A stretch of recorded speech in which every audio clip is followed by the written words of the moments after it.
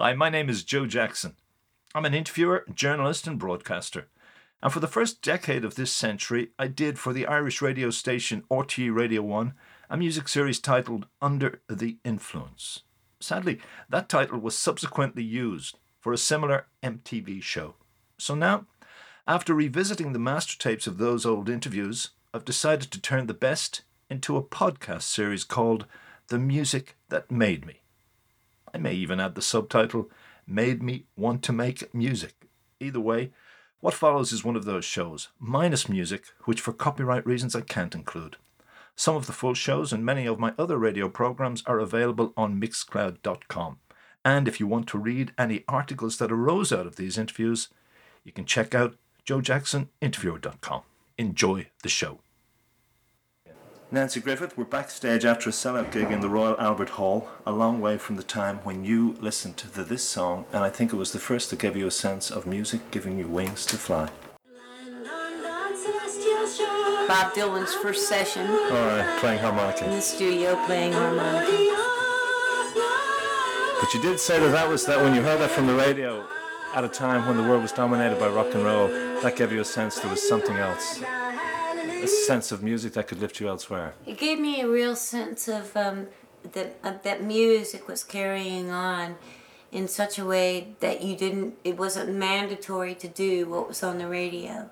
And certainly Lonnie Donegan did not, carry on what was mandatory. I mean, he took Woody Guthrie's songs and just went out with them and created skiffle music, and then Buddy Holly heard skiffle music, and that came straight back to West Texas. All right. And then you got rock and roll again. Like stuff like Rock Island Line, Lead Bellies. Rock Island Line, that was done. Yeah. So at that point, apart from the fact that you said you heard folk music like that, you also originally, obviously, loved rockabilly and rock and roll.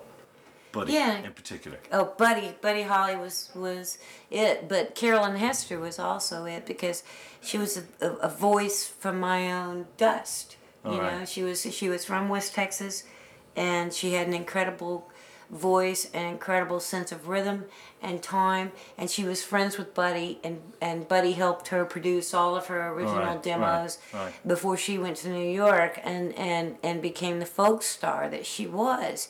But, it's an amazing thing that all of that music, that rock and roll and the folk evolution all happened at the same time. Okay, but originally it was rockabilly. I mean, you've always remembered how the day you were born, Buddy and the band were trading in their acoustics for Stratocasters. That's right. The year you were born. That's right. That's what Sonny Curtis and J.I. Allison say. They say that July 6, 1954, they were down at the record store where they had guitars for sale in Lubbock, Texas, trading in their J45 Gibsons for 1954 Stratocasters. Hey, what can I say? Well, I know you did meet Carolyn when you were 8, but how young were you when you first became aware of Buddy and the Crickets? I became aware of Buddy and the Crickets when I was about 4 or 5 years old, because they were on Ed Sullivan's show, and there were no TVs amongst our family. We were all really dirt poor farmers, and there was a TV at my grandparents' house, and we all went there to watch Buddy Holly and the Crickets on the Ed Sullivan Show. And so that was my first experience really with television, and also my first experience to watch Buddy Holly's right hand, and... In what sense? As the rhythm, the guitar? It was the rhythm of the guitar, and J.I. Allison and Sonny Curtis, Joe B. Malden have always said, well, Nanci has it. She that right hand rhythm. She has that right hand, and it's not that easy. Okay, so even that young, you were watching the musician aspect of Buddy Holly. You bet. Yeah. Somebody that cute with a right hand moving that fast, you're gonna watch him. You can remember what he was playing, I bet. Yeah. What was it? He was actually playing his J45. Oh no, what he was singing though? What was he singing? Was it Peggy Sue? The first time I saw them on Ed Sullivan, it was Peggy Sue. He did Peggy Sue. So if we were to play that for you, would you be very happy, or would you choose another? Would it be a too obvious one? Oh, no. You know, well, Heartbeat's one of my favorites of all time. But I love Peggy Sue because J.I. Allison actually wrote it. It's his wife, as you said tonight. Yeah, it was his wife. So should we play? Which would you've got the choice here, Nancy, whichever you want. If Heartbeat is your favourite, we can't go wrong with that. Well, J.I. co-wrote that too. So we'll just play Peggy Sue. Okay. We just got it. That's good. No, but Heartbeat will be one of my favourites too. Okay, so we're ready? Mm-hmm. Nanci Griffith, that was Buddy Holly. But you've also said that watching the credits on who wrote those songs got you also interested in songwriters. Yeah, I was very curious about songwriting because whenever I bought a record, beneath the song title would be in parentheses these little letters that had the name of the person that wrote the song.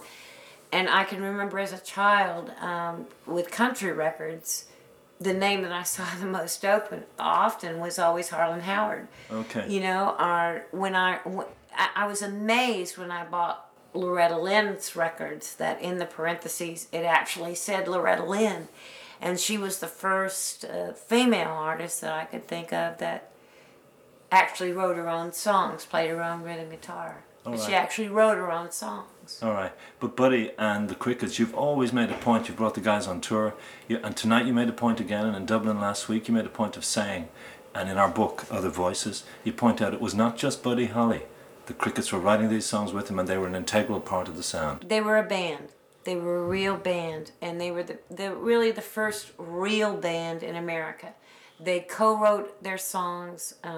Everybody always thinks, well, Buddy Holly wrote all these songs, and the Crickets were just a band. And the movie that they made about that really pushes that to the point of terrible, actually. Well, no, but also I talked to the guys, and they said they were very hurt, and their children were hurt, and their families were hurt when they went to the premiere, and they did not figure. Yeah, they went to see a movie, and their names were changed. Yeah. And in reality, Glenn D. Harden, Joe B. Malden, J.I. Allison, Sonny Curtis, they all co-wrote the songs. Sure. With Buddy Holly. Buddy Holly didn't write them by himself, and there were very few songs that Buddy actually wrote by himself. But Sonny Curtis has gone on to write. I mean, he wrote "I Fought the Law" and the Law Won. He wrote the Mary Tyler Moore theme song, "Love Is All Around." All right. You know, so in a sense, Sonny has been immortalized on his own, but nobody really understands that J.I. Allison co-wrote "That'll Be the Day," wrote Peggy Sue, co-wrote many songs. Well, all right. Heartbeat. Yeah, and Heartbeat. I think we might give you a fragment of Heartbeat. Seeing as though we've mentioned it so much, to have another fragment of Buddy Holly and the Crickets. What do you think? That'd be great. Okay. Nanci Griffith, you once said as a young girl you wanted to be a cricket. Oh, yeah. My ideal... But you got your dream. Yeah, my ideal was to grow up and be a cricket, and I've been really fortunate that they took me to heart, and they consider me a cricket, and I thoroughly enjoy playing with them. And whenever I get the opportunity, I'm out there playing rhythm guitar and singing with the Crickets. The first moment you actually stood on a stage with the Crickets, having had that childhood ambition, I mean, what was your sense? Was it a sense of, my God, this is it? No, my sense was, I'm a total idiot. Why am I here? And they were great. The innocence of rock and roll will never die as long as the Crickets live. All right. Okay. All right. We can move on to. Well, also, I just want to make a comment because for all the people who saw the gig, tonight you did, and in the Dublin concert, you very much ended the concert with "Well, All Right," still proving that the connection to Buddy and the Crickets is as vibrant and as vital to you as ever. Yeah. It's a high point of the concert, and you seem like you love doing it. I do. Great joy. You even give us a jump at the end. Be careful with that one. Yeah. Okay, but there was another thing, and we may not play them, or we may, but when we were doing the book together, you told me that the voices of the Everly Brothers in particular were the first singers that made you want to hide under the bedclothes and listen to them late at night, that the purity of those harmony lines has also been a huge influence on your work. Well, the Everly Brothers can never be matched vocally. they will be what they are forever in rock and roll. And no matter how close anybody comes, those two brothers, with their sibling harmonies and their closeness, and Don and Phil as songwriters, can never be matched. All right. But you just think the sound of those two particular voices, and I know you've covered and you had a problem filling the third when you did their song, you know. Yeah. But when you actually broke down the structure of the song to try and find out exactly how they did that, and there's a certain way they've built their harmonies, which you say is particular to the Everly Brothers. It really is. I mean, when we recorded Come Right Back, which is Sonny Curtis's song, it was very, very difficult to ring that harmonic with two voices, because of course Sonny Curtis and I are from 20 miles apart from each other, but we're not siblings. Okay. And so we can't match that sound. But with a third voice, with Lee Satterfield in there, it rings the tonic, So, but they can't be matched for what they do. We could even give a flash of the Everly Brothers, couldn't we? Oh yeah. Again, would it be Walk Right Back by them? Walk Right Back, Sonny Curtis. Okay, the thing here, which is the only drawback, is I'd love to actually have the music to let you hear it so that you could almost sing along with it. That's, it's almost like, because we're saying almost cold here. Yeah. But it's okay, that's fine, it's going all right. Okay, just a sense, give me a sense of what it was like growing up in Texas, where you were growing up. You said that part of what drew you to music, and maybe the beauty of those harmony of the Everlys and that you were not an outgoing child, and you were drawn to like lonely landscapes in literature, Tennessee, Eudora Welty and Larry McMurtry. So you saw, and your father made you realise that songs are very much narrative literature too. So you saw the whole thing was a cultural influence that kind of blended together to influence Nanci Griffith. I think everything came together. My life came together really on the folk side, in hearing writers like Guy Clark and Townes Van Zandt. And Townes Van Zandt's song Tecumseh Valley about Caroline. My middle name is Caroline. You hear it when you're 14 years old and you realize that Townes Van Zandt understands that there's a Caroline in the middle of every woman. Which is what? A person who is lonely? A person who's misplaced? It's an extraordinary person trying to get out of where they are. Okay, who feels oppressed emotionally or spiritually or some sense. Which brings us back to Carolyn Hester as they now fly away. Yeah. It's that kind of sense of the spirit flying which has been central to even some of your own lyrics. You use that image of being able to fly, beginning to fly. And Carolyn Hester was a definitive of being able to get up and fly away. But what was it about, you said to me about Carolyn that unlike Joan Baez, she had rhythm. So it kind of tapped in. I don't mean to say anything that they could perceive as anything bad against Joan Baez, but Carolyn did have a real good sense of rhythm. But as you're saying, she worked with Buddy Holly. Yeah, she had that same stuff in her soul and the soul of where she was coming from. Yeah, she's a real rockabilly. Yeah. And she talked her parents into letting her use her college funds to move to New York to study opera. Okay. And not much opera was done, was it? No, but Carolyn is a brilliant singer, and she does have a great sense of rhythm, and Joan has a great sense of place and a great sense of lyric, but no rhythm. Okay, no, she's a very static singer. Yeah. But you did say that Carolyn has soul. So would you pick a song by Carolyn apart from I'll Fly Away that we could play, which would make people listen out for the purity of that soul? I've always loved the song that Carolyn wrote about King Edward and Wallace Simpson. And I don't know if you have it on... what's it called? Record. Kingdom for a Kiss. Okay. It's called Kingdom for a Kiss. Okay, so if we don't find that track by Carolyn Hester, you apparently like her version of Summertime. Summertime... Oh, that's that playing. Go on. You go on. You apparently like her version of Summertime. Summertime by Carolyn Hester can't be replaced. Okay. What's so great about it? Because there are so many versions of that song. It's really very simply cut with a guitar and a vocal. And not to mention the fact that she jumps an octave vocally at the end and walks it down. And I think that Gershwin would be pleased. Summertime. Okay, there we had Carolyn Hester, who you met when you were 8 years old. And that was a pretty a tearful experience, actually, wasn't it? It was very tearful when I met Carolyn Hester because I was in line at the show that she had done at the Austin Municipal Auditorium. And I had eaten cotton candy. And I had it all over me. And my father kept coming up to me and saying, now, you're waiting in line to get an autograph. When you get up there, do not touch Miss Hester because you're going to get it all over. So by the time that I got up to meet Carolyn, I did have cotton candy all over me. And my dad was looking at me and I started crying. And Carolyn thought it was just the emotion of meeting her, which it was, but it was the emotion that she reached out for my hand. I couldn't touch her.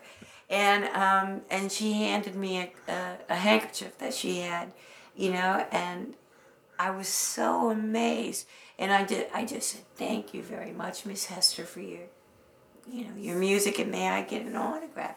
And she wrote an autograph to me, and she always remembered. She always remembered me because I was crying, and I was so afraid to touch her. And it was only because I had cotton candy on me, and my father had threatened me to the ends of my life if I got cotton candy on Carolyn Hester.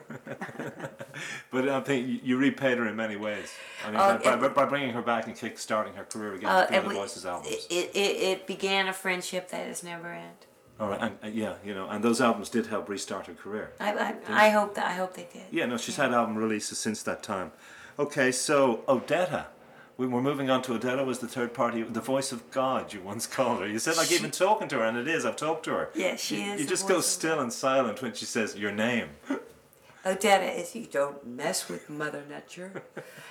She is, to me, I mean, if God had a voice that we could actually listen to on a daily basis, it would be the voice of Odetta. It's not just that all of us know the songs. It's not just that we know exactly how beautiful a person she is physically. When we see her, it's the voice. All right.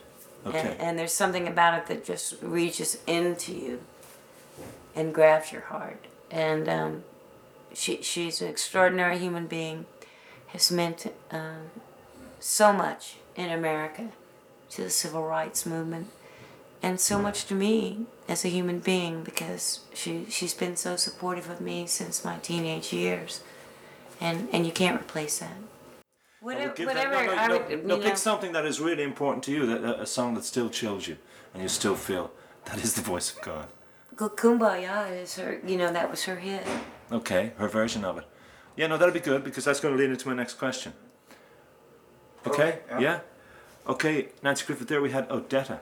And you said about her recording of Weem Away that it very much captures the sense of time, place, and the spirit of a people.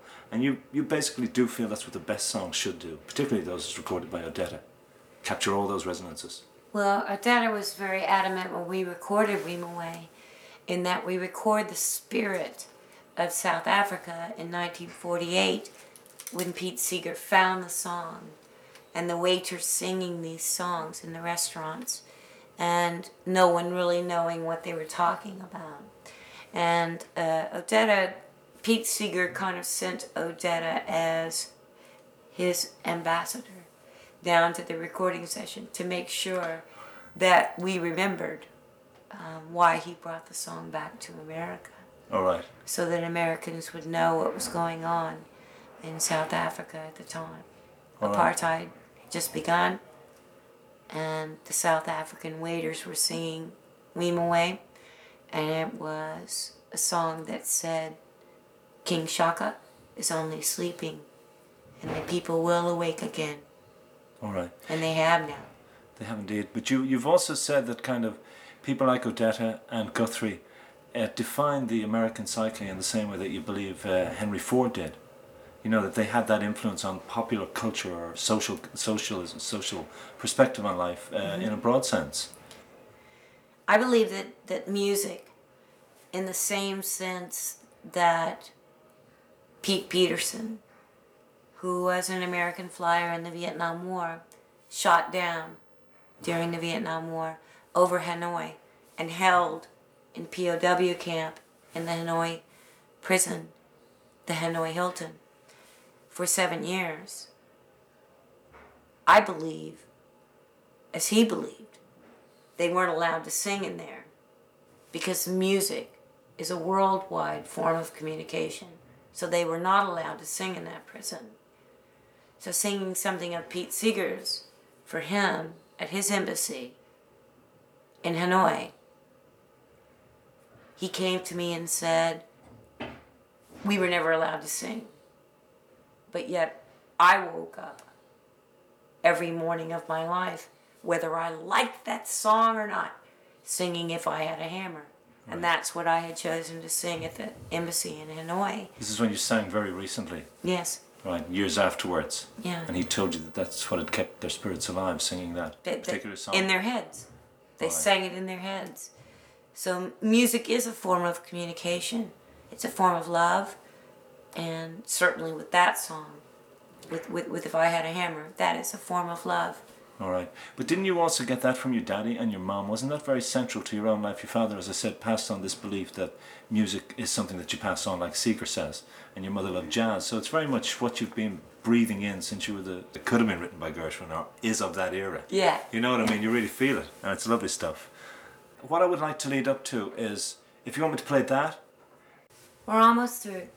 Just need about 5 to 7 minutes. That's 6. Okay. You got it. 6 will do it. Okay. Okay, Nanci Griffith, we were talking about this element of pass it on, which is something your father did kind of, it was part of your upbringing from your dad, but also your mother loved jazz. So you had this kind of mix of influences at a musical level, social level, in terms of music from the very outset. I had an incredible childhood of mixtures of music. With my dad, with his Weavers albums and the Almanac Singers. My mother with Count Basie, Brubeck, Frank Sinatra.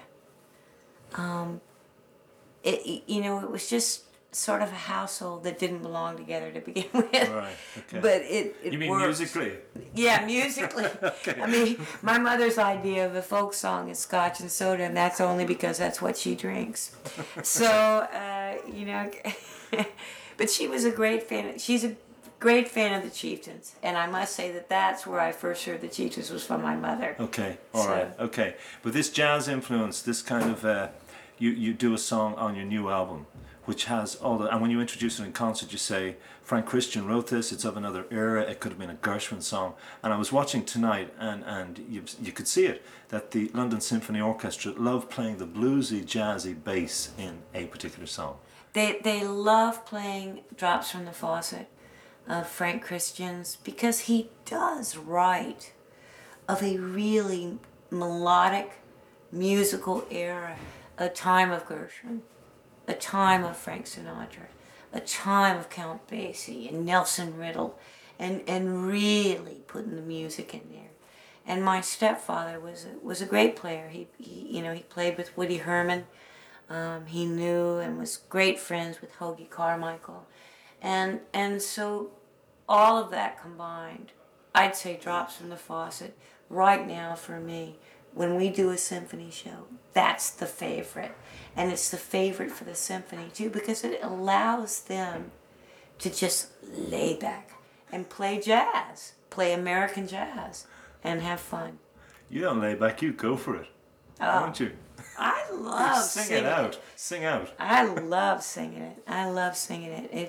It's a New Year's Eve sometime in the past, and getting stood up. Not only that. Oh, you don't like that part though? No, that part. No, I love that part. It's part of the song. And if you can't love getting stood up on a New Year's Eve, then you can't love being Nanci Griffith. Into song. Okay. And now I just want to work our way into It's a Hard Life. Okay? Yes.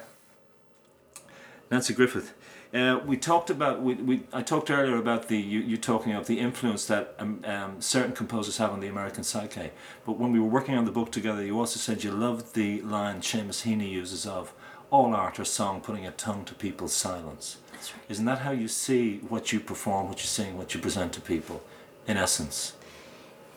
And It's a Hard Life Wherever You Go, I feel like that I am putting words and music to something not been spoken, which is not understanding conflict, and certainly not understanding bigotry or racism. And my grandmother adored It's a Hard Life Wherever You Go. It was her favorite song that I had ever written, and she said it wasn't pretty, and maybe it wouldn't be remembered, but it has been the most recorded song of mine. And certainly it isn't pretty, but it has no opinion. The only opinion that it has is that we must stop teaching our children hatred and passing on our biases, because if we don't, it just continues the cycle, and they will in turn have a hard life themselves because they're handicapped with that hatred. And John McSherry, who is from Belfast and an extraordinary pipe player from the island of which you come, came in when we recorded the song with the London Symphony.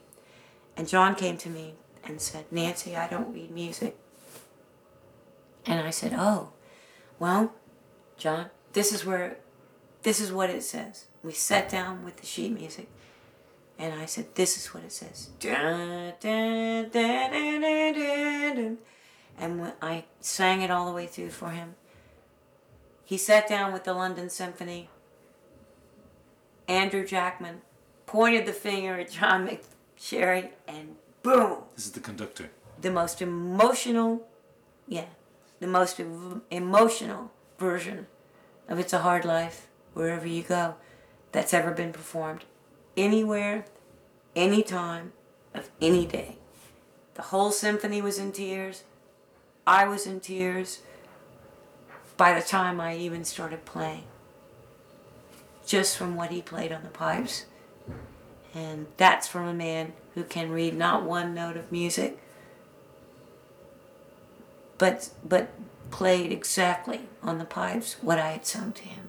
Before I lead into playing that, or we fade out the show with that, give me the genesis of the song. Was it a drive in a car in Seamus? Was it as literal as you describe in the opening verse? Seamus is very real, and he did drive us around Northern Ireland. He did take us to Falls Road, and he's still my friend. Okay, this was around what year, 5 years ago? This was in 1988. Oh, 88, okay. All right, okay. So this was at the height of the Troubles, and the description of the barbed wire and the children locked behind that barbed wire is exactly as you saw it and felt it. Yes. And the parallel with Chicago, did that happen soon afterwards, or? The parallel with Chicago is never ending. Okay. And that's been going on forever, and Chicago remains a segregated city. And one day it will end. Okay. Would you, if I hadn't been leading you towards playing this song to end, and I wanted you to choose a Nanci Griffith song that would say to me, this is as pure as you're going to hear in a Nanci Griffith song, what would you choose from your entire body of work? I would still choose It's a Hard Life Wherever You Go. I think Pat Kenny is right when he said to me, "Would you please play It's a Hard Life Wherever You Go on my radio show, because I think that young adults, considering having children, should have to eat this song for breakfast every day." I hate giving another my peer a plug, but hey, how can we better that as an ending? Thank you. Thanks for giving Pat a plug. Hi, Joe Jackson here again. Thank you for listening to this edition of the Joe Jackson Interviews podcast. More can be heard, as I said, at joejacksoninterviewer.com.